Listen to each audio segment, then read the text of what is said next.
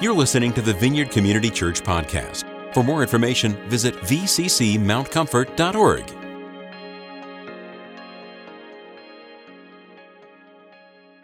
We just thank you for joining us today. Now, it's interesting, when we read the Bible, my Bible, I looked at it, has 2,530 pages.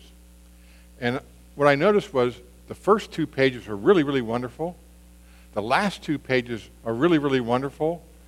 And in between, the bulk of it is this up and down story of God bringing his creation into restoration. He's bringing them into a complete love relationship again. This story spans centuries, and it's still in progress today. You and I are part of this story. And it's really just an incredible story. It's a story of a people that reject God and all of his wonder to seek our own paths, to do what we feel is good in our eyes, as we define good, only to feel remorse when we do bad, as we define bad. And it's a story of our good God drawing us back into personal love relationship with him. I know this is the Lenten season, and a lot of us are experiencing some really crazy times right now. I mean, really crazy, unheard of times. And many of us look for this season to reflect on sin. We seek repentance and a time to connect with Christ. What I want in this message is a reminder of just how close Jesus is to us, how he always pursues us, and how he always wants to gift us. And so, with that, I'd like to open with a prayer.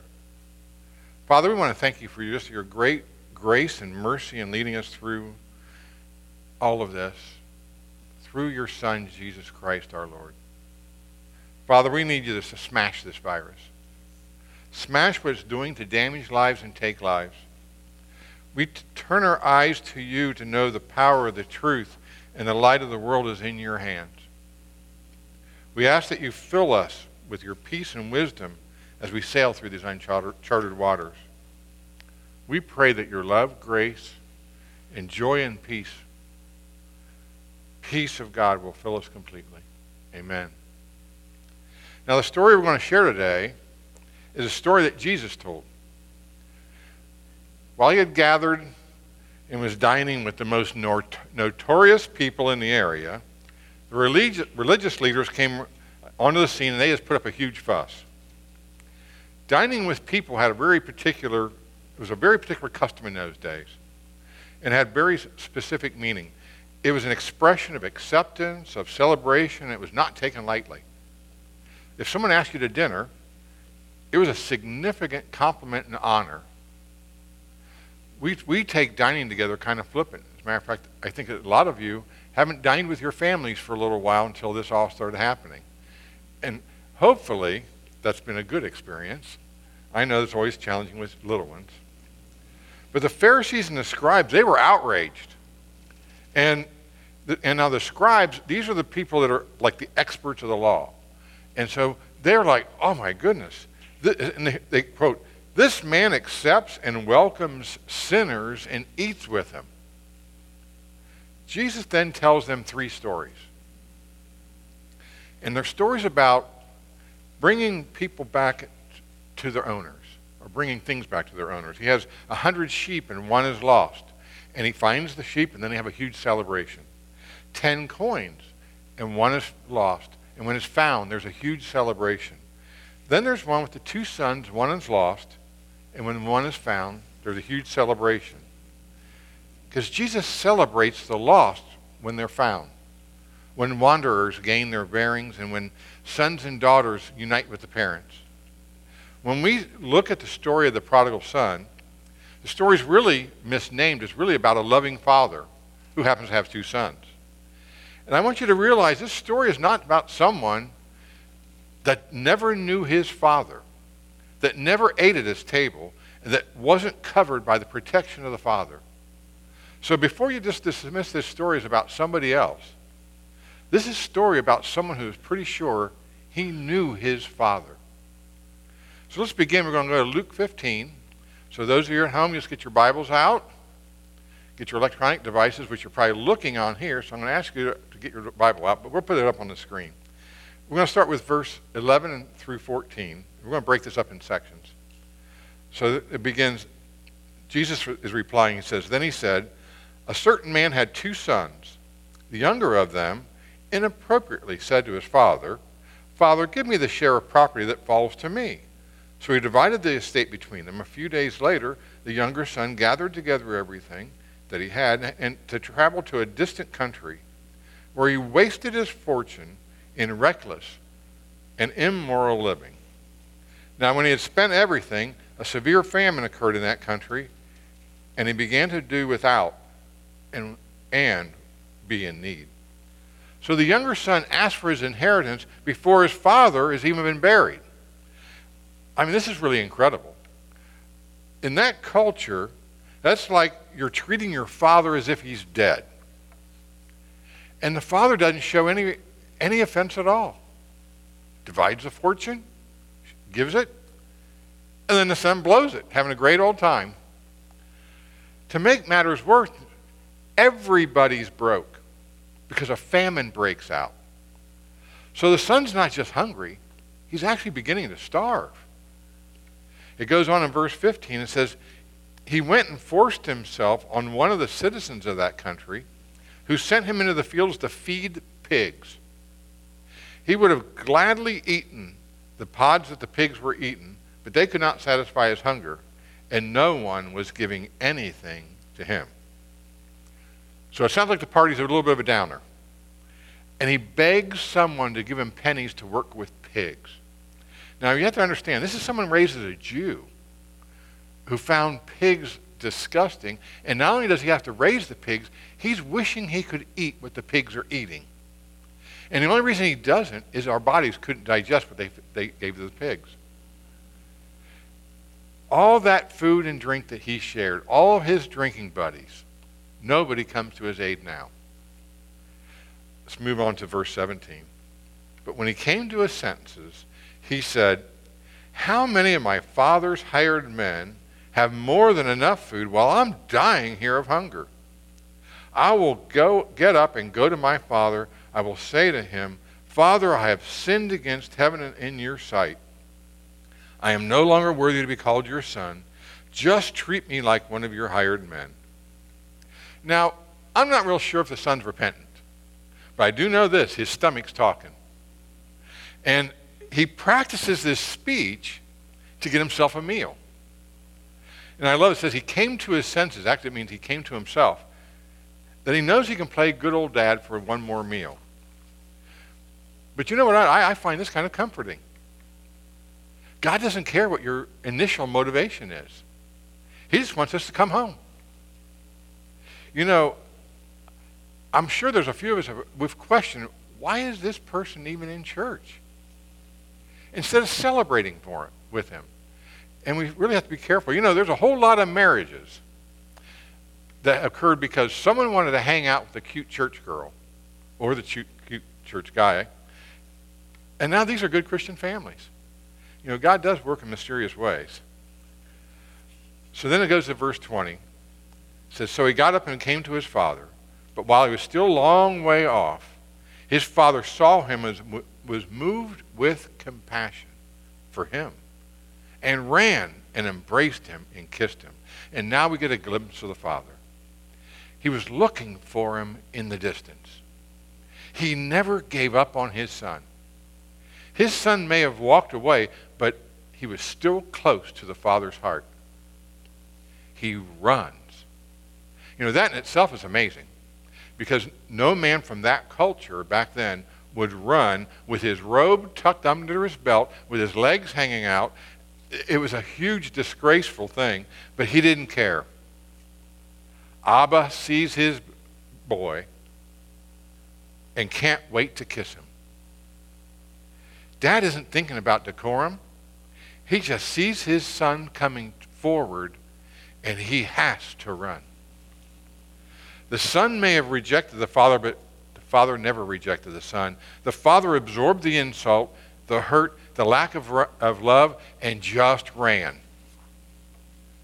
And the thing that would have happened is, in that culture, is the whole village, they would have gathered to oust the son, to ban him from the temple, and to proclaim him dead. There was a ritual of shame to the son and to the family, but the father, he just ran to the son with unbridled love before the culture could rush out and shame and judge his son.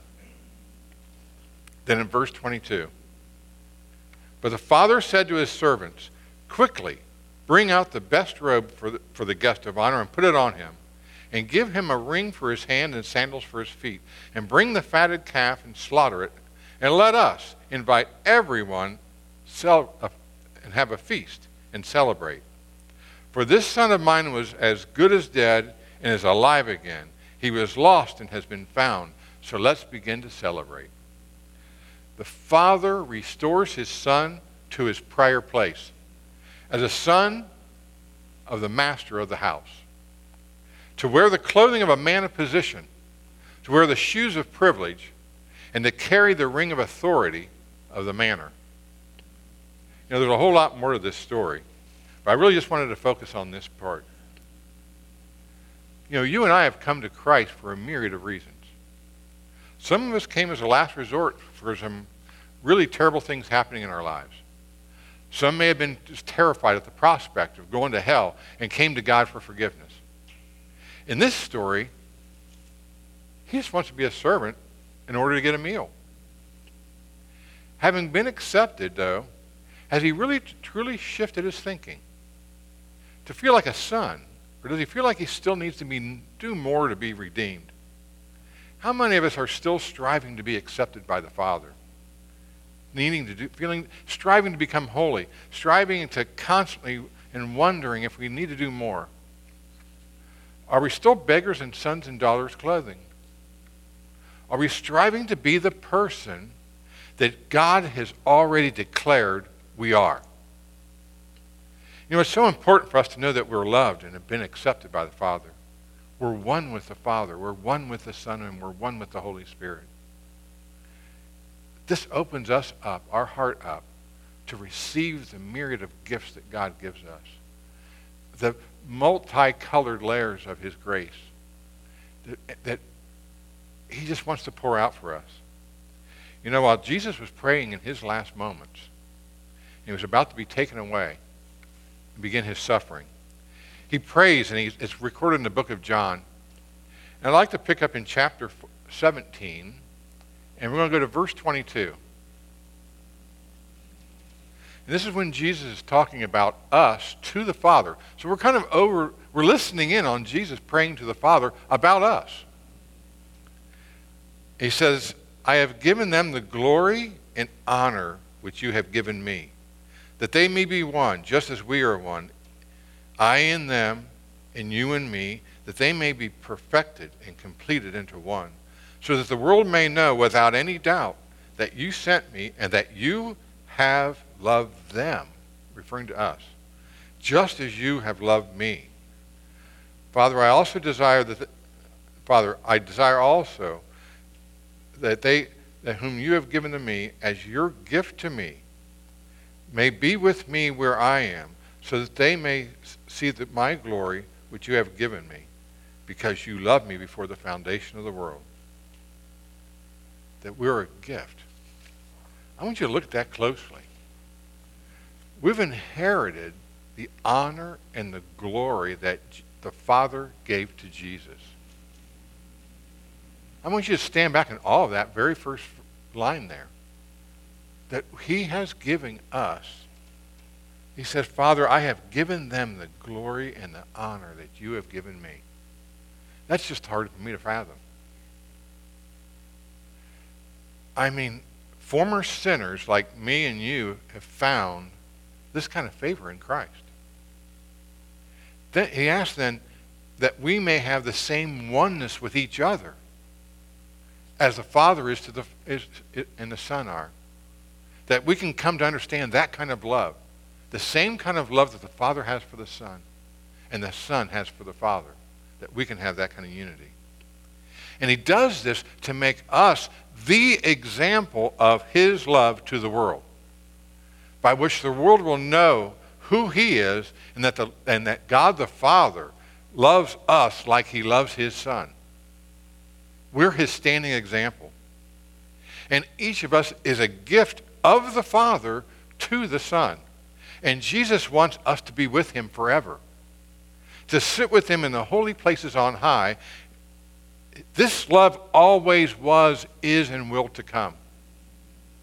We do wear the clothes of a son and of daughters. And we can do nothing to improve or add to this gift. We belong to Christ. When the Father saw his Son walking up the lane, his love exploded in his heart, and he just needed to hug him before he needed an apology.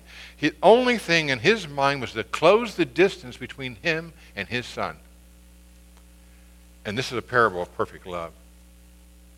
Jesus was trying to explain to his disciples things that were about to happen, that he was going to leave them but come back at some point. And this really troubled them. They didn't really understand this. And this is in John 14.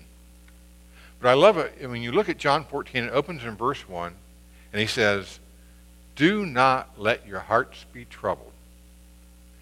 And I'm using the Amplified Bible where it says, "Don't be troubled, afraid, or cowardly. Believe confidently in God and trust him. Have faith, hold on to it, rely on it, keep going, and believe also in me." You know, the word troubled here is kind of a vague word. It kind of means fear. It kind of means pulling back. But for us, it's that general sense of unease. And I think that we're right now, for a lot of us, we're not really fully fearful. We're troubled. This is very confusing. No one's ever gone through this before. And we feel we're out of our schedule. What about our jobs? We worry about all these different things. Our kids are supposed to be in school now, and we're supposed to be schooling them. We got people that are used to being in certain gathering places. You know, just an hour change in our time throws us off. This is troubling. And God understands that. He says, believe, trust him, and trust the Father, and believe. You know, he lets them know that the Holy Spirit's coming, and the Holy Spirit has come, and to represent him and act on his behalf. Then he adds one of his great gifts. I'm going to pick up 14, 26, and 27 here.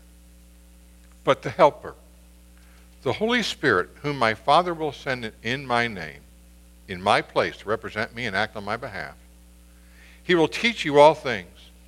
He will help you remember everything I have told you. Peace I leave with you. My perfect peace I give to you. Not as the world do I give to you. Do not let your hearts be troubled, nor let it be afraid. Let my perfect peace calm you in every circumstance and give you courage and strength for every challenge." You know, when the Father hugged and kissed his Son, he gave a part of his heart to the Son. The Son knew he was safe and welcome in the joy of the Father. And his peace he gave to his Son. All the fear, all the apprehension, all that unease of coming home. Think about this. He came home a failure. He came home after saying, "Dad, I just wish you were dead." And he comes home and his Father kisses him and pours into him a level of peace that's unbelievable. It was a peace to cast out all the fear, a peace that cast out any doubt, a peace that overwhelmed the enemy. This is the peace that Jesus gives us. His own heart is extended to us in love, and it's expressed in the power of peace. When Jesus says, "My peace I give you," he's not praying for peace. He's not calling on some feeling to overwhelm him. He's giving something of himself to us, a very part of his own heart. Anytime God releases an infusion of love, there is power. And peace has significant power to overcome the plans of the enemy, to cause us to feel insecure, alone, or ill at ease. The peace of the Father's love is his act of redemption, and his act of redemption assured the Son of his rightful place in the banquet. Jesus wants you to know, while he's always pursuing the lost, he delights in pursuing the found. He's continually wooing and seeking our hearts and our minds. And he wants to bring us closer to him in every area of our life. His peace is perfect love, and perfect peace, and his love is perfect love. He asks us to sit with him at the banquet. In all this isolation, and we can't see our friends, and some of us feel a little lonely. So some of us seek the peace of the world. The peace of the world is a word called distraction. We get distracted. Let me take your mind off of something. So we go to TV, Netflix. Then you watch some crazy movie and it makes you all the more depressed or whatever. Most of us, we don't go to vacation for an adventure, to see new things, to glorify God. We go to get away. I want to get my mind off of this stuff. I want to get away from work. When you come back from vacation, how was your vacation? Oh, it was just so good to be away. But the perfect peace of God is to be in, not away. To be connected and not to escape. To be with him where he is. And he really, really wants you with him right now. I think this is a great little time for us to reflect. And if you're married, I'm going to make a strong suggestion. Make a schedule of who gets alone time when. So if you got kids in your household, Dad, from this time to this time, Mom's going to be alone. She may be in the backyard. She can go to her own room. Wherever she's going, no one interrupts her. And the flip side for the dad. Use that time. And relish the time with the Lord. Understand right now he's running for you. To capture you, to hug you, to kiss you, and to fill you with his peace. Let's pray. Holy Spirit, please release the truth of these words to be a living part of our heart. Come, Holy Spirit. Allow us to know your love and receive your peace. Oh yes, come, Holy Spirit. Make us carriers of your love so that others may know you. Cause us to cast your peace into the hearts of others. Come, Holy Spirit. Jesus, we pray this with thankful hearts that love you passionately. And we call on your grace to hear our prayers, to hear our voices, and to hear our hearts. We pray this, Jesus, in your name. We thank you, Lord, for holding us during this time. We ask that you continue to lift us up and lift each other up. Let us be aware of those other people in our households that are struggling also. We want to put a special prayer for different people in our congregation today.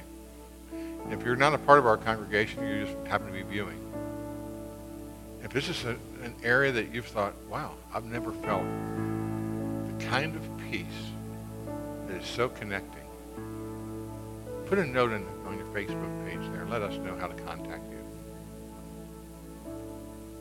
Coming to Christ is the answer of all things. He's an answer man. So Lord, we're going to lift you up this day. And we're going to lift you up this week. Each day we're going to seek you more and more. And we're going to stand in that lane, stand on that road, and allow you to rush to us. And we're going to open our arms to receive it. And we pray this in Jesus' name. Amen.